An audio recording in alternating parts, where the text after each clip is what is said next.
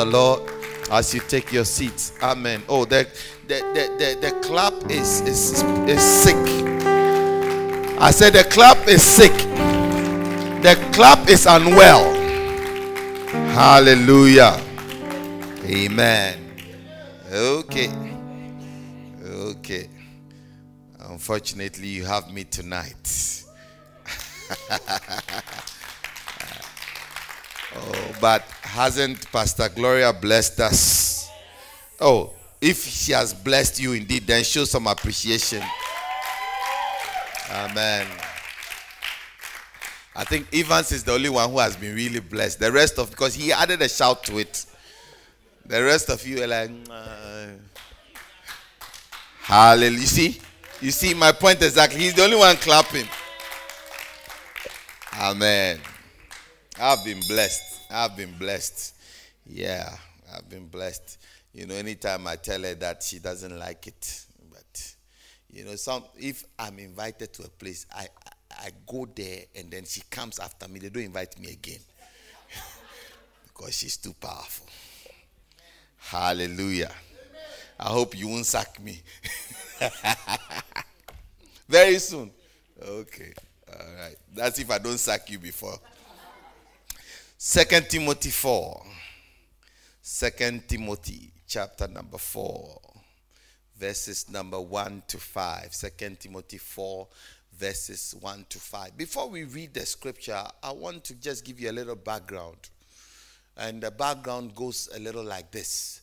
If I were to tell you that you have only 10 minutes or 15 minutes to live, what would be, and I gather your children in a room, I gather your children, spiritual, biological, whatever children, in a room to you, what would be the pressing, you have, mind you have only 15 minutes, isn't it? Are you listening? I said, are you listening? Yeah. All right, so you have 15 minutes to die, to exhale your last final breath. What is it that you will say to them? It's your final epitaph, if you like. It's your final speech to your children. Are you thinking about it? Is anybody thinking about what I'm saying? You don't have to say anything to anybody. Just think about it.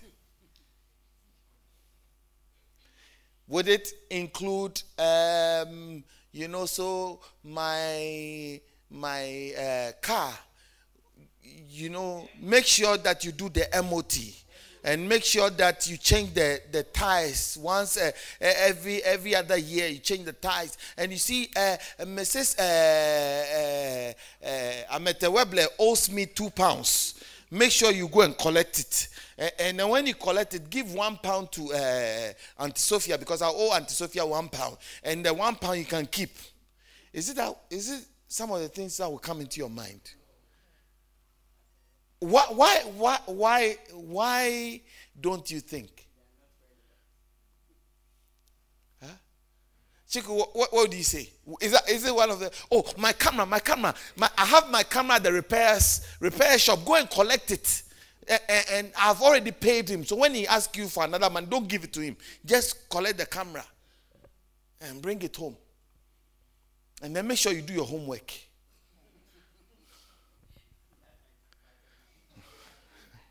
Hallelujah.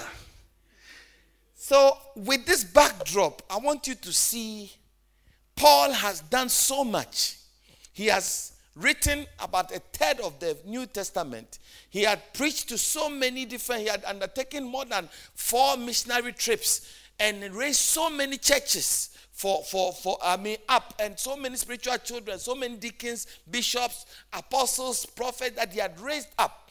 And now he's about to check out. And so his final letter to his spiritual son, who had been with him the most. If you read to the end of this particular chapter, you realize that he talks about people that have left him, people that were mean to him, spiritual children that turned against him. He was talking about all those type of people. Are you getting it? So it's his last chapter, his last word that he's about to give to his spiritual son. He says, I charge you therefore before God and the Lord Jesus Christ, who will judge the living and the dead at his appearing and his kingdom. Preach the word. Someone say, preach the word. Preach the word. Or say it like you mean it. Preach the word. Preach the word, Pastor. Be ready in season and out of season. Convince, rebuke, exhort with all long suffering and teaching. For the time will come when they will not endure sound doctrine, but according to their own desire, because they have itchy ears or itching ears, they will heap up for themselves teachers, and they will turn their hearts away, their ears away from the truth, and turn aside to fables. Can you see that it's happening now? Oh, can you see that it's happening now? But you, somebody say, but you. Somebody say, but me. Or say it like you mean it. Say, but me. Because when you point at you, three of the fingers are pointed back at you, isn't it? So instead of saying, but you, it is not by you. He's talking to us. Amen. Because Timothy is not around. Timothy is not in this room. So he's not talking to Timothy. He's talking to you and I. Are you with me? He says, but you be watchful in all things. Endure afflictions. Do the work of an evangelist. Someone say, do the work of an evangelist. This is the Great Commission, isn't it?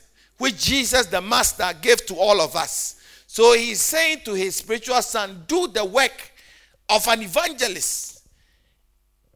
And then he says that fulfill your ministry. I like the original King James.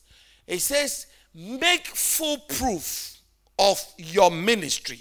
And that happens to be the title of my teachings for the next few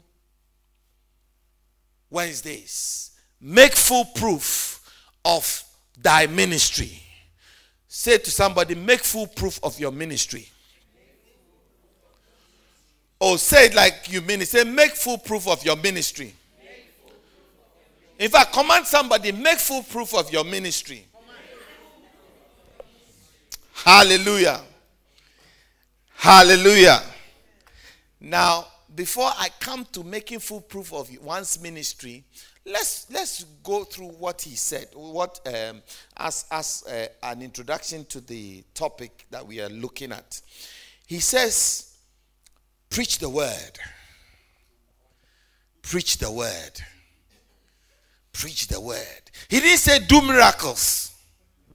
He didn't say give lotto numbers.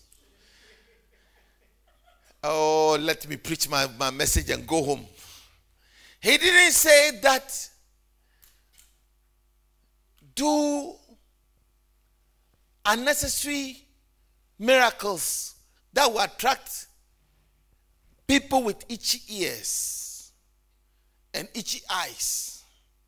But his first instruction to his spiritual son was not build a house, was not buy a car, was not even marry. Because we are not told whether Timothy was married at this time. Are you with me? I put myself in Paul's place, and I'm thinking, if I am about to leave and I am talking to any of my spiritual children, what is the first thing that I will say? Would I say, oh,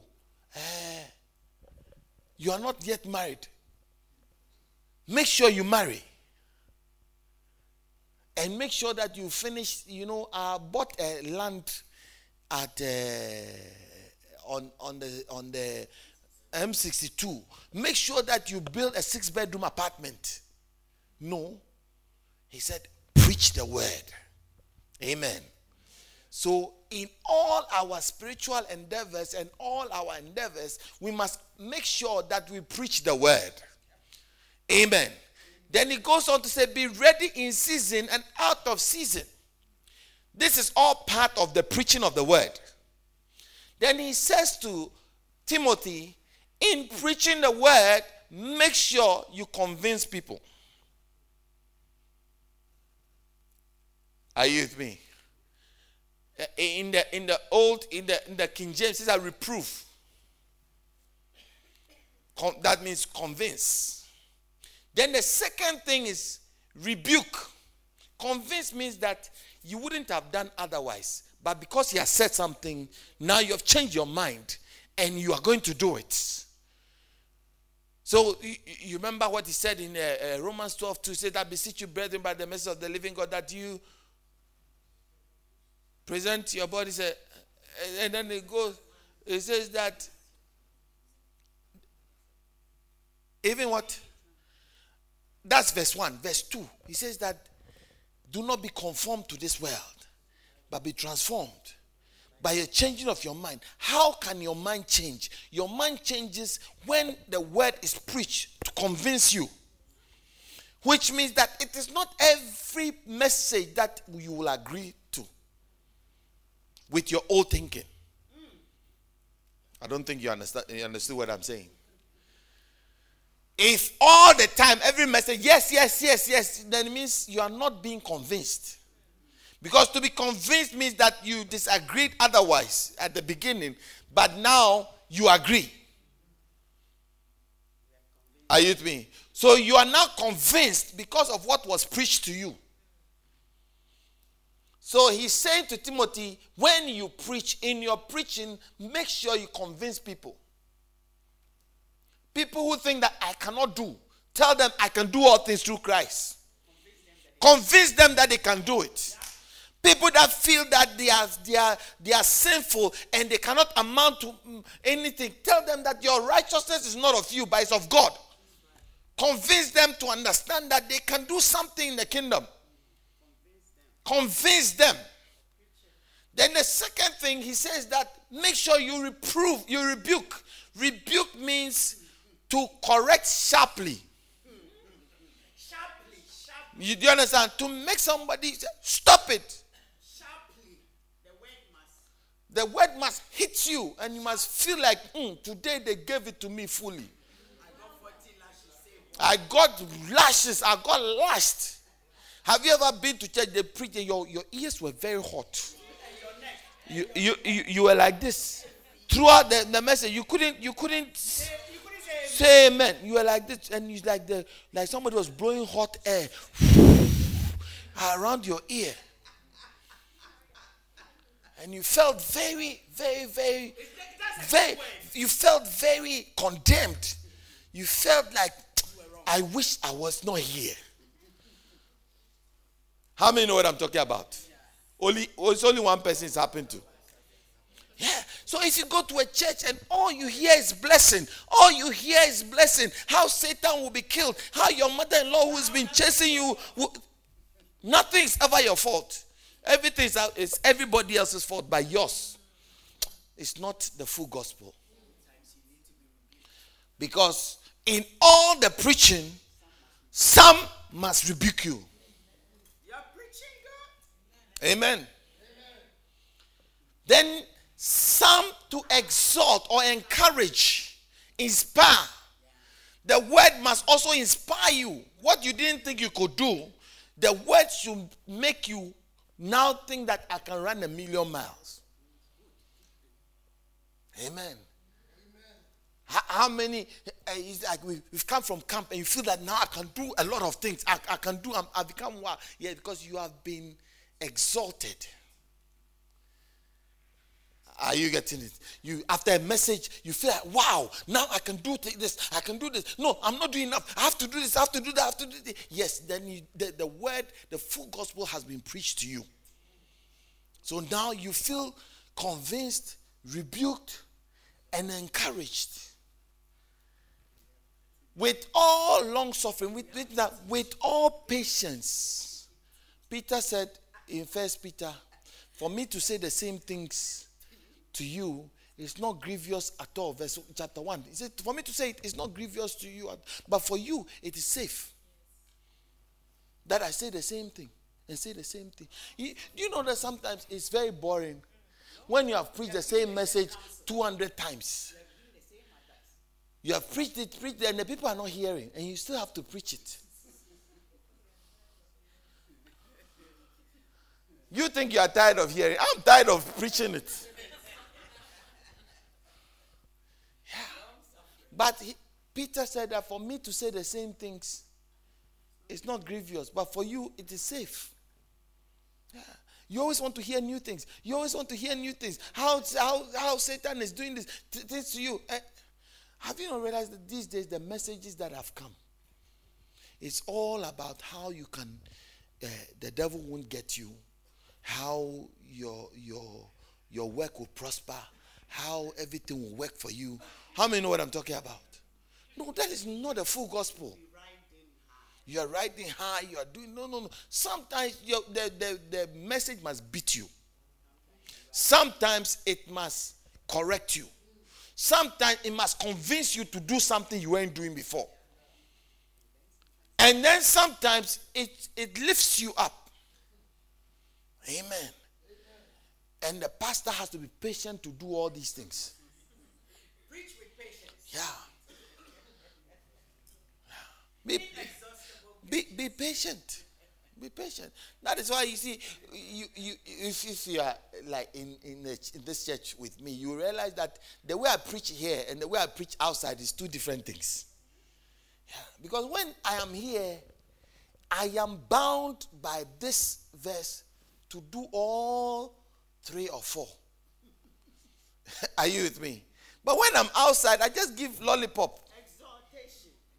I give, what do you call it, popcorn. Have you not realized that every uncle is nice?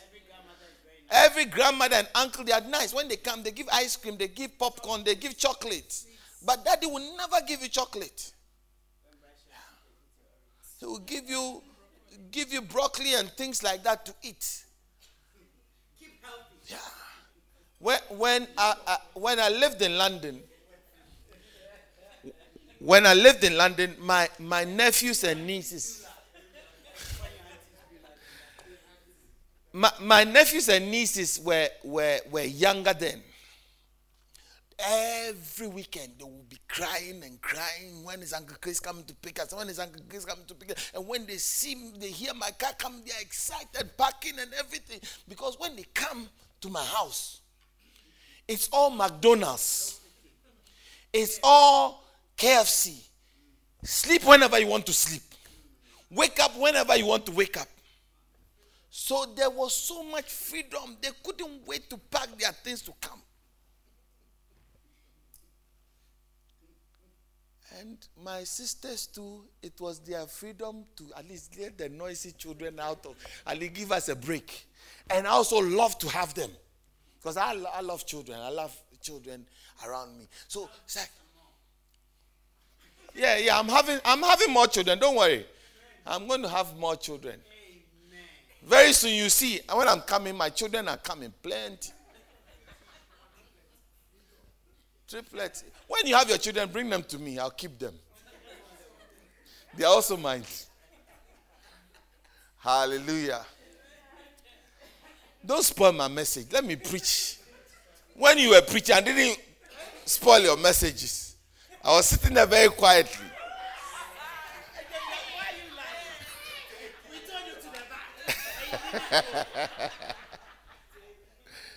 So you are revenging. The Bible says that vengeance is mine, says the Lord. You know? Hallelujah. Okay, it's good to have fun in church. It says that for the time will come that they will not endure sound doctrine. The time will come that people will not want to hear the truth. They want to hear anything and everything but the truth. Amen. But and they will make for themselves pastors who will preach what they want to hear.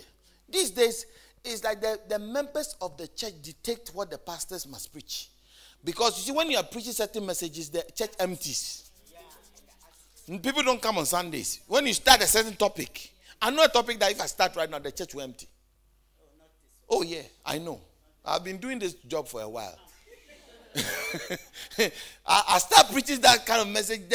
If I want the seats to clear, I start that message. You see that coming to church will be very challenging for you.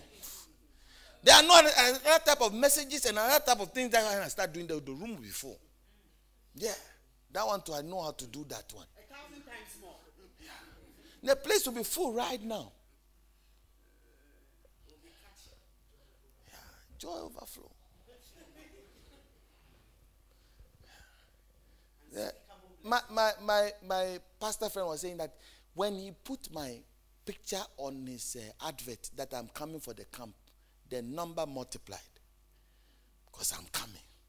There will be joy. There will be magic. There will be magic. Yeah. We can do the magic. But the magic is not what you need. I said the magic is not what you need. You know, the one you touch and then you fall there, then you roll here, then somebody screaming and somebody screaming there. It's nice. But it doesn't really build you up. Am I talking to somebody? Yeah. So I reserve it for different places. Amen. They will not want to hear sound doctrine. It's all about you are not guilty. It's Satan and everybody else that is doing you. So how God is going to come with a big stick and lash all of them and then promote you. No. That is not it. Say to somebody, that's not it. Amen. Preaching some gospel, that is not the gospel. I mean, the prophet can't even say John 3:16.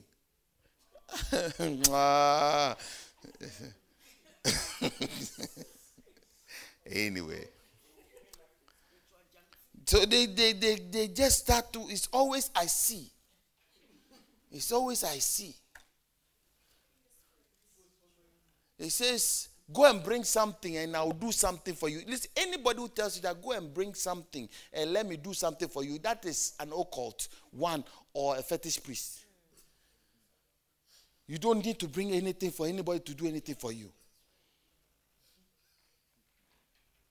Preach it, Pastor. Yeah.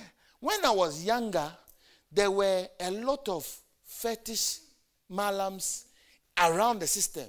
Now all the malams have churches. They're all pastors and prophets. Yeah.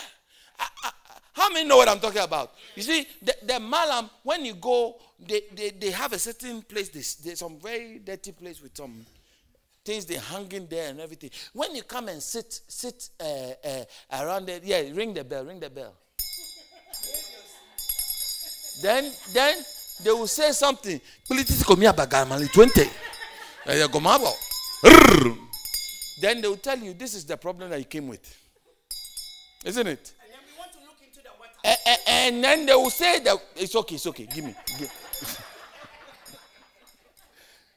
Collect this from her.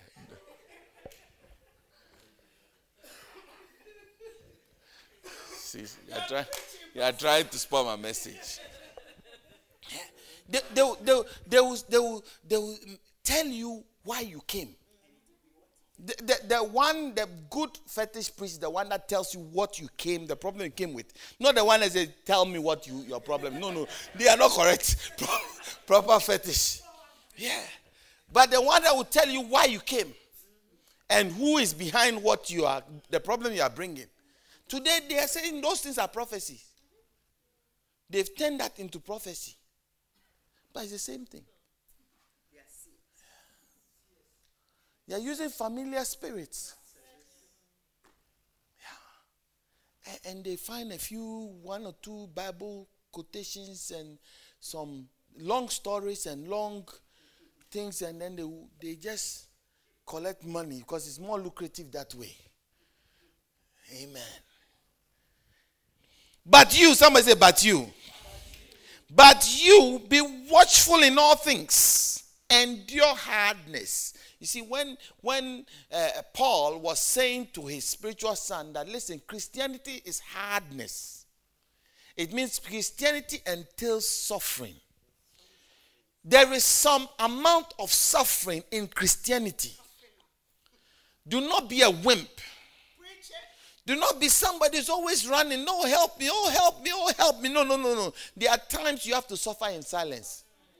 And that's the will of God.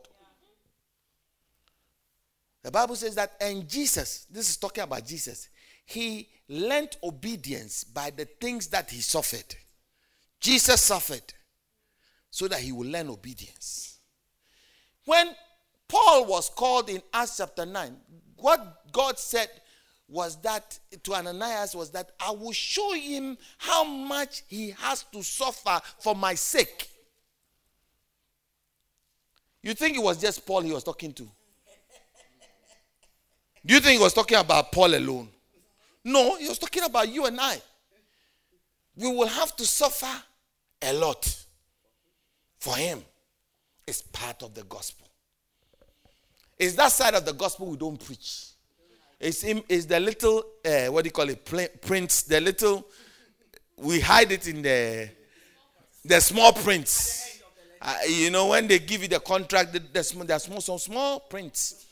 Which will catch you later. Which, it is only when you are in the contract that you go and say something. Say, oh, it's in the contract. Go and read.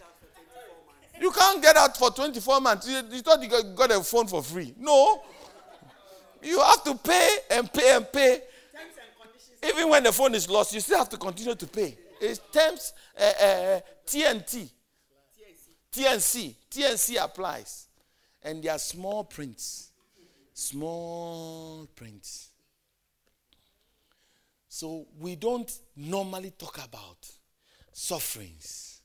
But here, the spiritual father is about to go.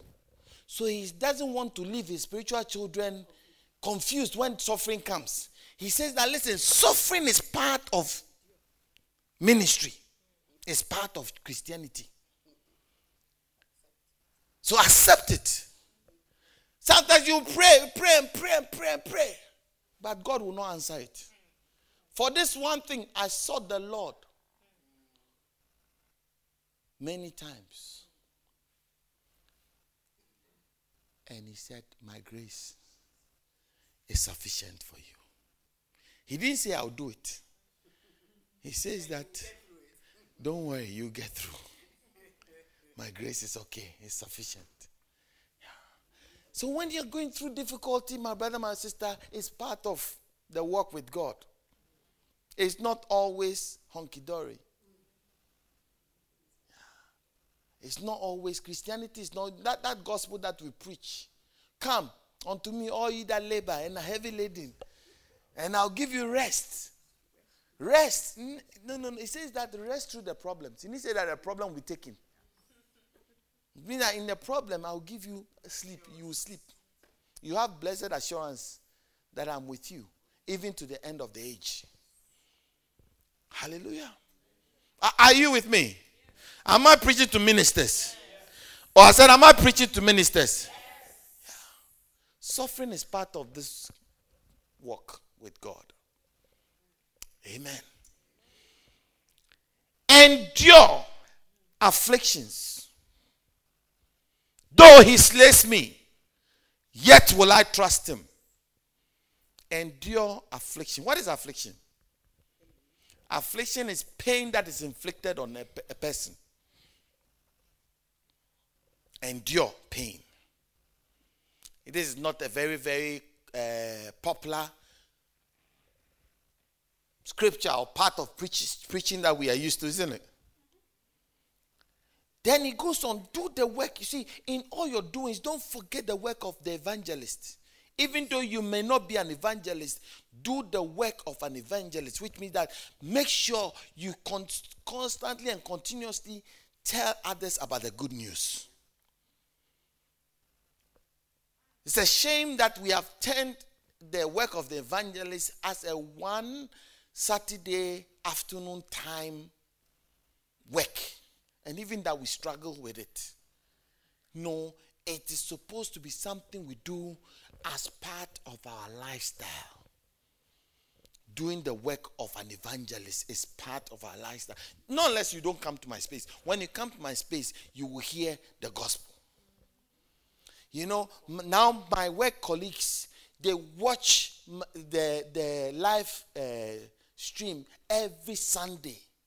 And today, when I got to work, they had planned that they would tell me that I should mention their names at the beginning of the preaching. Because they are going to be watching with their husbands and their wives. So I should mention their names. So I said, okay, I'm not going to mention all of your names at a go. So I'll take one person. I'll mention one person one Sunday. I'll mention you know, so that You have to always watch. because they have to always watch. Because you don't know which Sunday. Yeah. So the first person was screaming. I said, you this Sunday I'll mention your name. So this Sunday, somebody should remind me to mention Lisa. Yeah. I said, I'll mention your name. Yeah. Yeah. I'm doing the work of an evangelist. I won't talk to you. I won't preach at work to you. But watch and listen. Is it not the gospel? Yeah. Would it not affect you? We find ways to do the work. So, and these days, when they write things, then they'll confront you. You said this yesterday, the other day when you were preaching. He said, and you said that the other day. What does it mean? Explain. Somebody should remind me to mention Lisa and her husband Gary.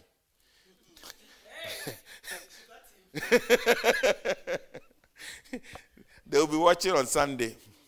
Hallelujah. Are you learning something? Okay. I'm glad you are learning something.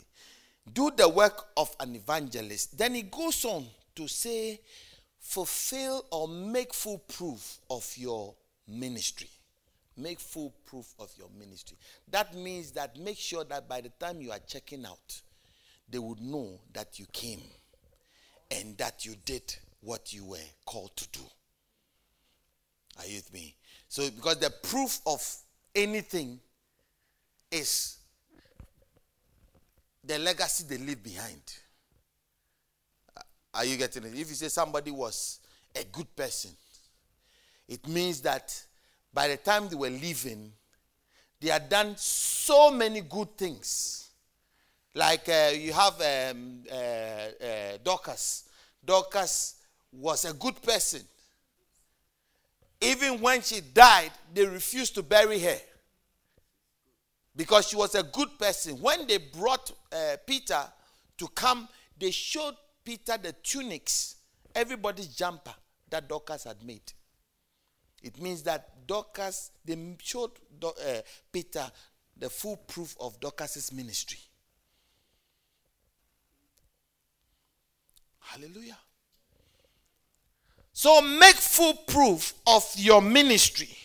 And my curiosity was aroused when I read this scripture. How can we make full proof of our ministry?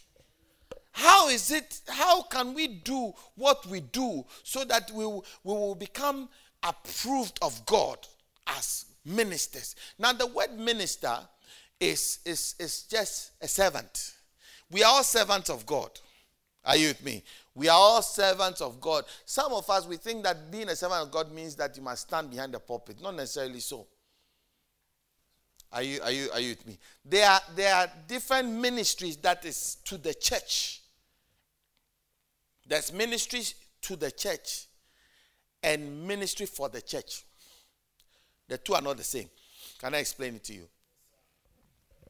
Ministry for the church is what we do.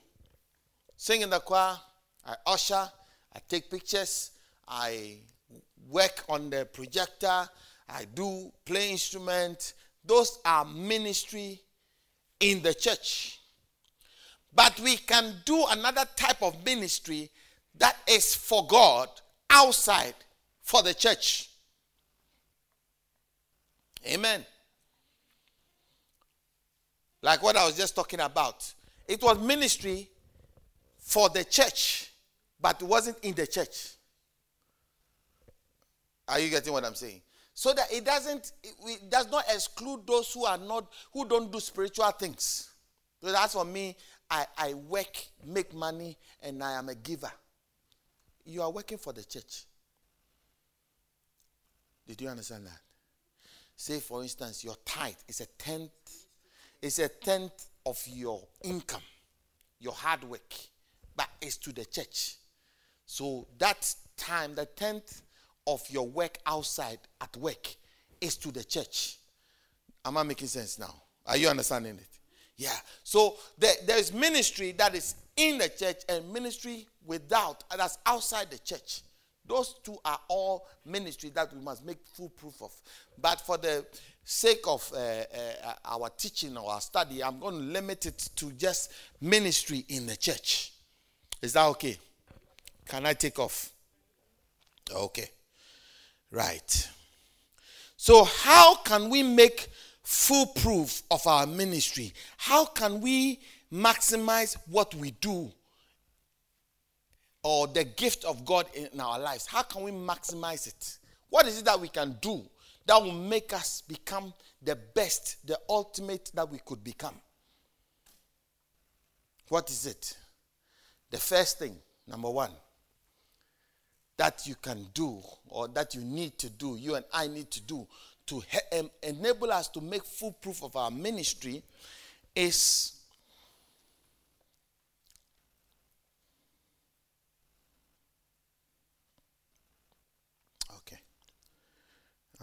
I've written a lot of things, so I'm trying to cut all of them because it's a long thing, but maybe I should do it. Remember Ephesians 4:11, and he gave some apostles, some prophets, some pastors, some evangelists, apostles, prophets, evangelists, pastors, and teachers for the work of the ministry, isn't it? For the equipping of the saints for the work of ministry, for the edifying of the body of Christ, that we be no more children, come together with the fullness of the stature of a perfect man, or the fullness of the stature of Christ. Amen. Right.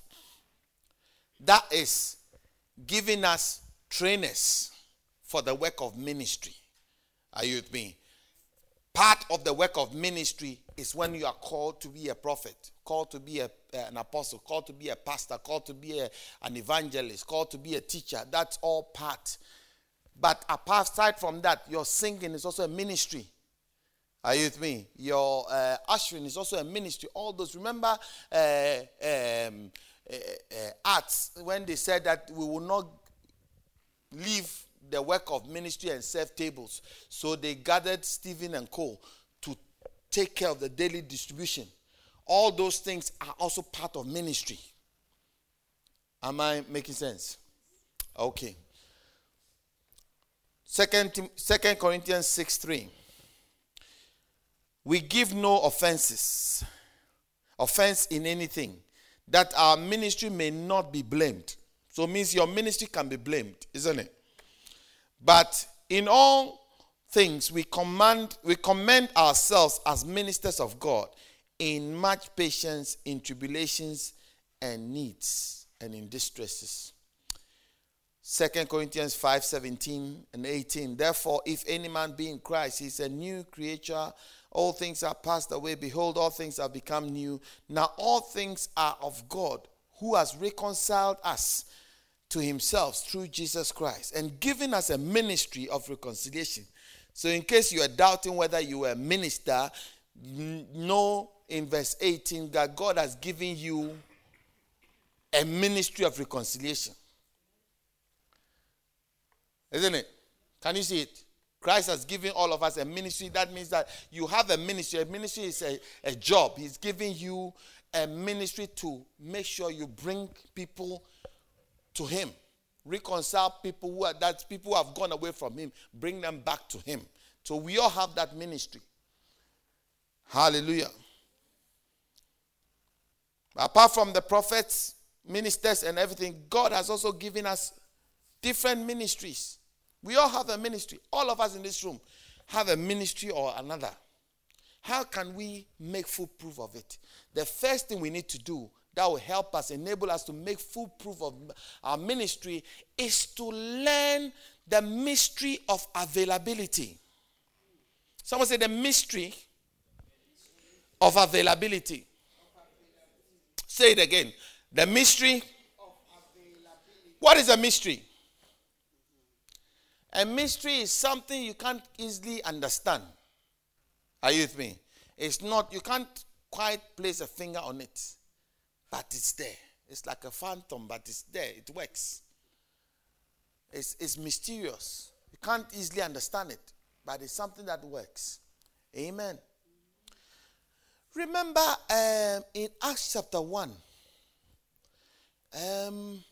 I think verse 6, I'm not sure. Look for it for me. Verse 6, it says that we need to find somebody. It's down after Jesus had left. I think 10 there about. We needed, that's the last verses, the last two verses in Acts chapter 1. They wanted to find a replacement for Judas. How many remember that story? No, go up a little bit to where they wanted to find a replacement for Judas. I think 22, 23. 21.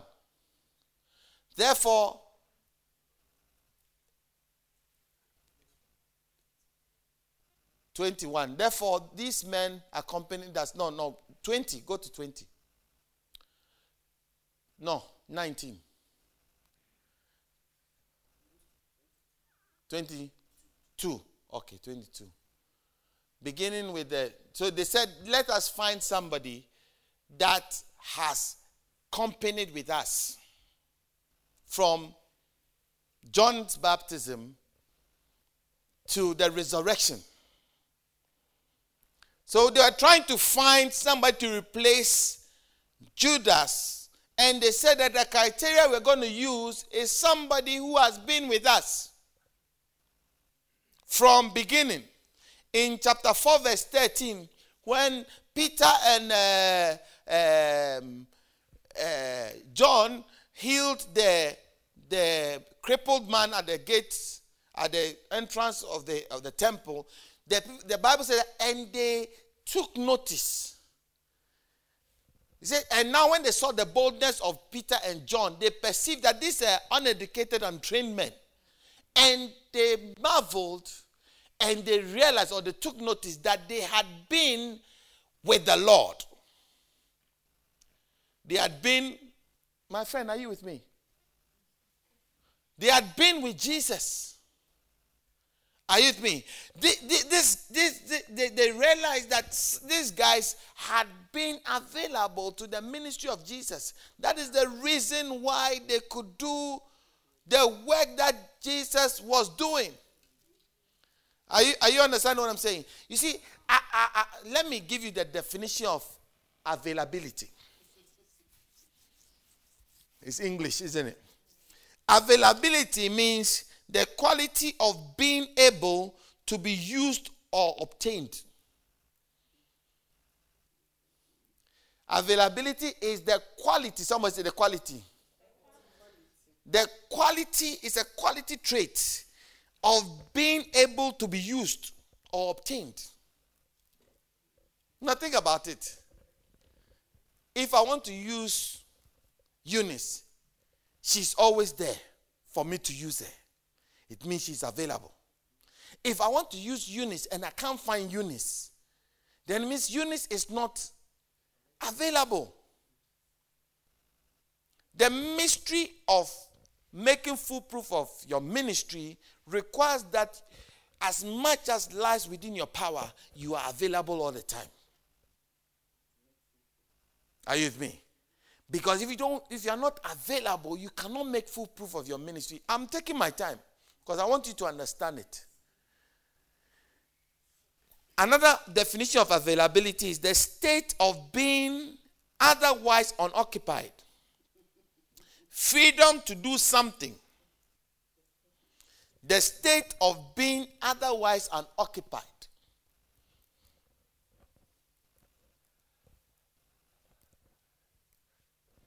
The freedom to do something.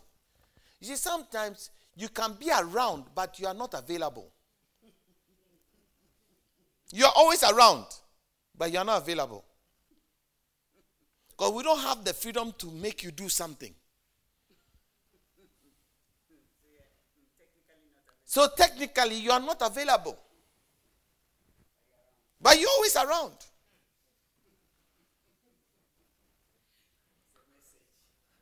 I'm taking my time. I'm very, very deliberate what I'm doing. I know what I'm doing. Yeah. Yeah. You can be around all the time, but you're not available. In fact, when we want something done, we don't think about you. It means you are not available. Even though you are always around.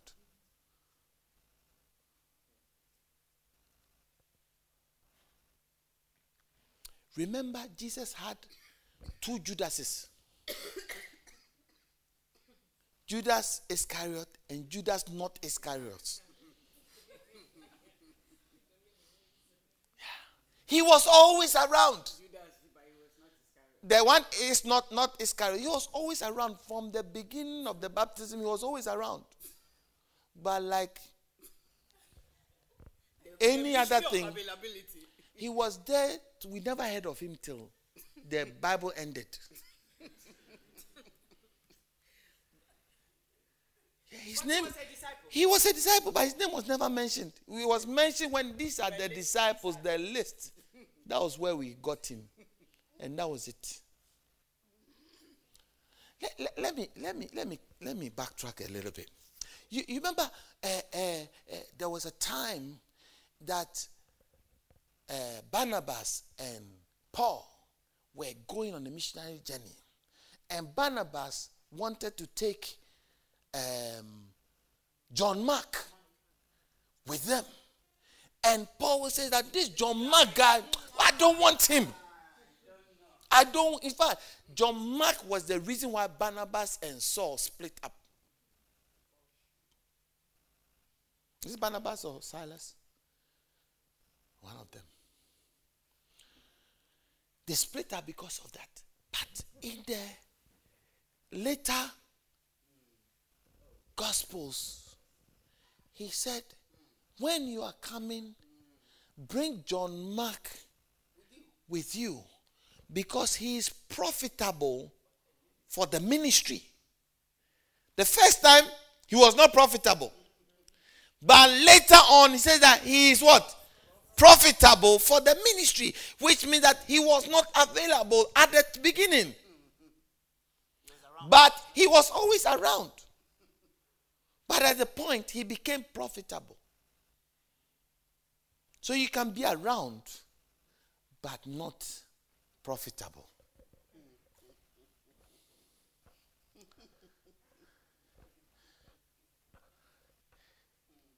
I know what I'm doing. Don't think I'm lost. I'm not lost.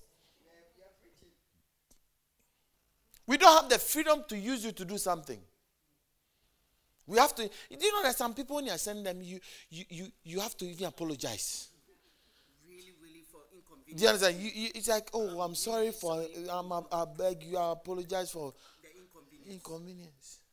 It won't take too long. You should be finished quickly. My pastor will call me at 3 a.m. He's having diarrhea. And then he calls me, Christopher, go and buy me Imodium. I'm going to look for 3 a.m. I'm driving the whole of London looking for Imodium for my pastor.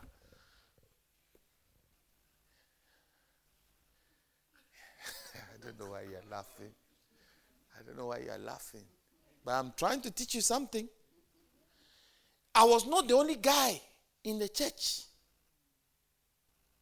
But he knew it doesn't matter the time of day. If he calls me, I will be there. I was the one that had the keys of the church. Yeah. And I go, the instruments, I was the one who kept the key to the instruments. I go and pick the instruments, come and arrange them at 5 a.m. before church starts. Anything pastor wants, he just calls me, get it, and then I go and get it. Is it any wonder I'm standing here today? I'm teaching you the mystery of being available. Some of us, we are so busy. We cannot be used for anything. Yeah, that is why you cannot make full proof of your ministry. Even though you may have a calling, it will not amount, it will not reach the height it needs to reach. Hallelujah. Am I teaching somebody something? Remember Peter and John, go and buy food. We have fed the 5,000. Go and pick the leftovers. The people are pressing onto me. Become my bodyguard. Always available. Always around. Always around. It's no wonder the signs and wonders, as soon as Jesus left, they were the ones doing the signs and wonders. They were always available. It's a mystery. You know, I've always wondered, how come 99% of great pastors, their wives are also able to preach and do things? Have you wondered why? How many know what I'm talking about? Even if they are not preachers, they can preach.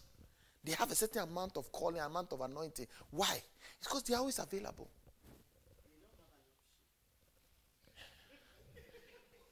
It means they are, you see, because it's a mystery. You don't know how it happens. But once you are around the center, in the center, around the center, on the center circle, some amount of anointing will be transferred to you. Amen. There are some people who try, when they come to, they stay far miles away from the man of God. Remember the sons of the prophets in 1 Kings. You remember the sons of the prophets? From 19 onwards. They were like, do you know that your master will be taken away from you? Elijah said, hold your peace. They were standing afar off. The sons of the prophets, they were always afar off. Giving commentary. From a distance. Do you know your father will be taken away from you? Hold your peace. Elisha was around. Elisha asked, let me not jump ahead of myself. But when Elijah was taken away and the mantle was handed over to Elisha, guess who came to serve Elisha? The sons of the prophets who were far off. They were the ones who came to serve. In 2 Kings, the Bible says that he was sleeping in a room with them. And they said that, the place that, I think chapter 6, the place that we dwell is too straight for us, it's too small. Come with us, let us go and chop some sticks and come and build a bigger barn. And they went to chop sticks, and the axe helve fell in the water. And alas, master, it was a borrowed axe. It was a borrowed one. Then he asked, where did this axe head fall? Then they said, it fell here. And said, give me a stick. He put a stick there. And then the axe head swam to the top. And he picked it. Do you not know that the sons of prophets were there before Elijah spoke to Elisha? When Elisha was farming, plowing his with his 12 yoke of oxen. They were there. They were sons of the prophet, but always far. They were not accessible. And it's no wonder the anointing bypassed them. And they had to go and serve the one who came close.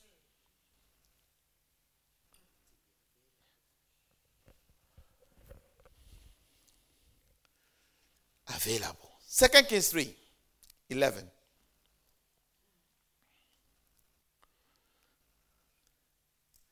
Second Kings 3:11. But Jehoshaphat said, is there no prophet of the Lord that we may inquire of the Lord by him? So one of the servants of the king of Israel answered and said, Elisha, the son of Shaphat, is here.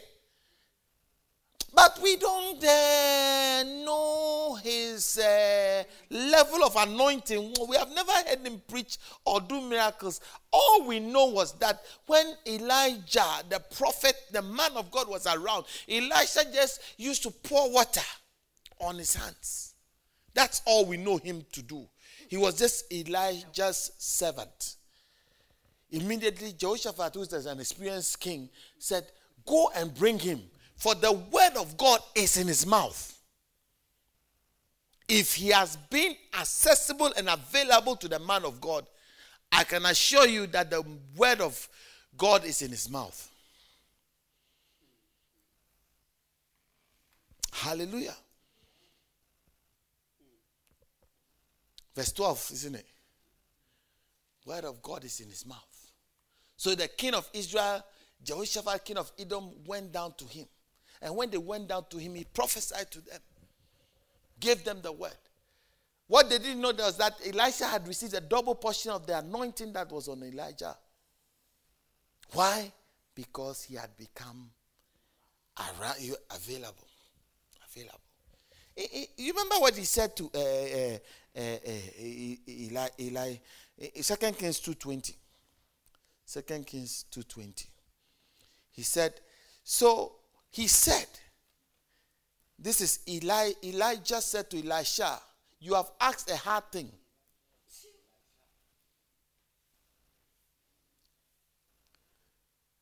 Second Kings, are you in 2 Kings? I'm in verse 10. You have asked for a hard thing. Nevertheless, if you can be available to me till I'm taken, then the anointing will come to you. If only you can endure and be around me long enough to the end, then you will receive the anointing. Availability is a mysterious thing. Can I give you the reason why availability brings anointing? Number one, availability gives you experience that is not written.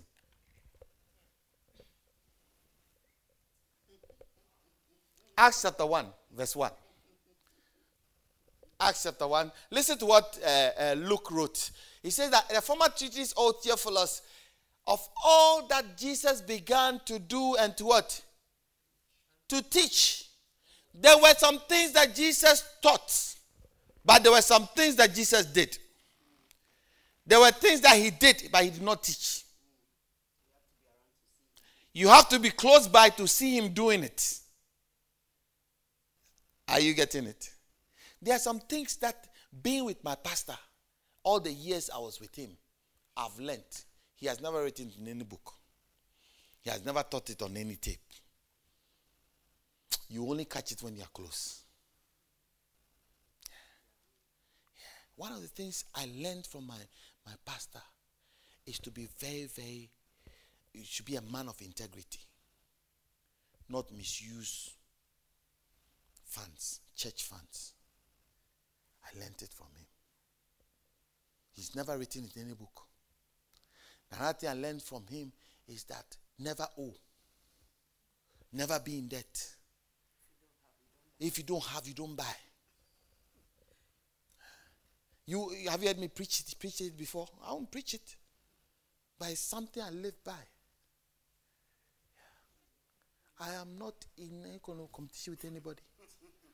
I think you should preach that one, Pastor. We wanted to soundproof this room. We did one window. The rest of the windows were left for a long time. You are here, as if we didn't know what we were doing. Then we'll come back again, do one window, and then we are there. Then do one window. Then we are here. Then do another window. When we started, all our equipment were all second hand. The drums we were using, we bought it 180 pounds. Is that 180 pounds? 75 pounds. For 4 or 5 years, the drum sometimes is like this. See, when it's standing, you won't see that it's like this, but it's like that. We just prop it nicely. It's there. Save uncle. You have to be around to know that. You are preaching, Pastor. You won't know. You say, they just started. They bought a building, look at somebody.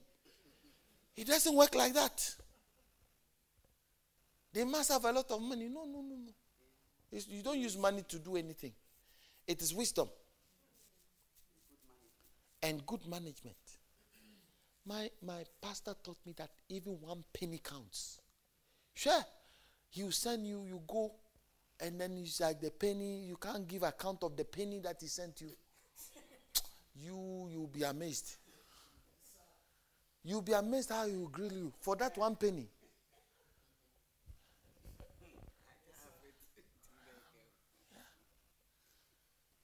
You say, but Pastor is doing too much. This 1 penny too. It was a lesson I was learning. He never bought cheap, but he bought quality at the cheapest price. So he always has time. Oh, we want to buy drums. Let's give ourselves 6 months to buy drums. I mean, you walk into the shop, within 5 minutes, you are coming out with the drum set. No, not my pastor. We are going to come from Edinburgh to Sussex to look for a drum kit. The best drum kit, that is the cheapest.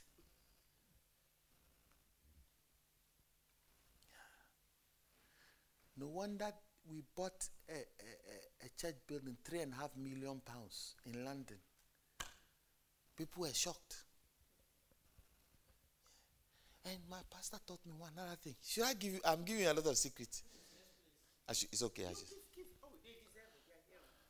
If you are here on Wednesday, then I think you deserve. Yeah, he taught me never raise funds if you don't have the money. It's mysterious. So it's like, oh, we want to buy a pulpit. Everybody, 200 pounds, 300 pounds, 100 pounds. No, we have bought the thing already. The money is there. What we are collecting now is just top up. Because you say you are raising funds for this pulpit. You raise funds. You see when you say people are coming, the 600 pounds, they are coming. It's empty envelopes. They never bring it back. Those envelopes they take, they never bring it back. Meanwhile, the church member who is sitting there say, hey, today there were 10 people came for 600, so we have 6,000. And then 5 people came for 200, so we have 1,000, that's 7,000. Then 50, was only 20 people came for 50. Look at somebody. It's calculated. Then after 6 months, the pulpit still hasn't come. We collected the monies. We got 7,000, whatever. Why hasn't the pulpit come? They have stopped our money.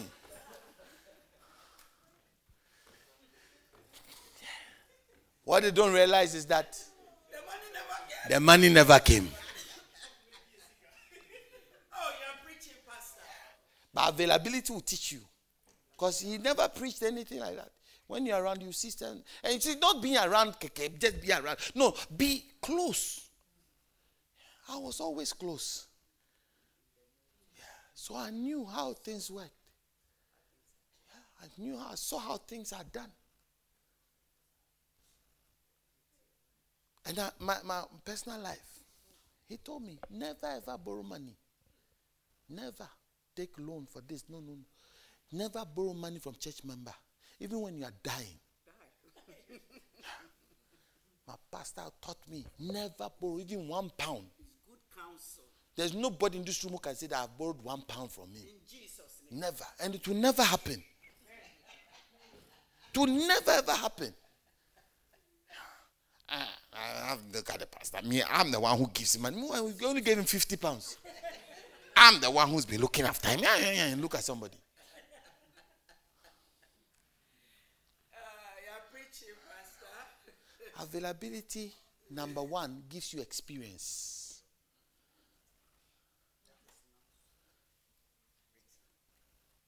Experience that you have. You see, you can be very experienced and it's like we just came. Look at it this way. I was thinking about this today. Remember, Paul just came. The other disciples had been there for a long time. But it seems as if Paul just came and he was doing a lot of things. He was like writing letters, doing missions. He was very, very experienced. How did Paul become so experienced? Paul was a student of Gamaliel. So he was with Gamaliel for a long time. And then when he left Gamaliel, he went under the wings of Ananias and stayed with Ananias for a while. Are you getting? Then Silas took him on for a bit. So he was learning for a while. He didn't just appear. Are you getting what I'm saying? Yeah. A certain brother came to this church. He said he wanted me to make him a pastor. He was in so much of a hurry. I'm making pastor. When he saw that I wasn't making pastor, he just disappeared. The next day I heard he was a pastor. Yeah. I told him something. For you to walk to the pulpit is the easiest thing. You don't need any work. Isn't it? But to stand behind the pulpit for years, that is where the problem is. So you see, the training is giving you experience to be able to stand behind the pulpit for a long time. Not to ascend the pulpit, because that's what the ascension to the pulpit is. Today, I can call it from today, you have made you the pastor. That's it, you are the pastor. But how long you will last behind the pulpit, that one is a different thing. Yeah. How many hours would you last? What have you been through? What have you survived? What have you experienced? Have you been available to learn?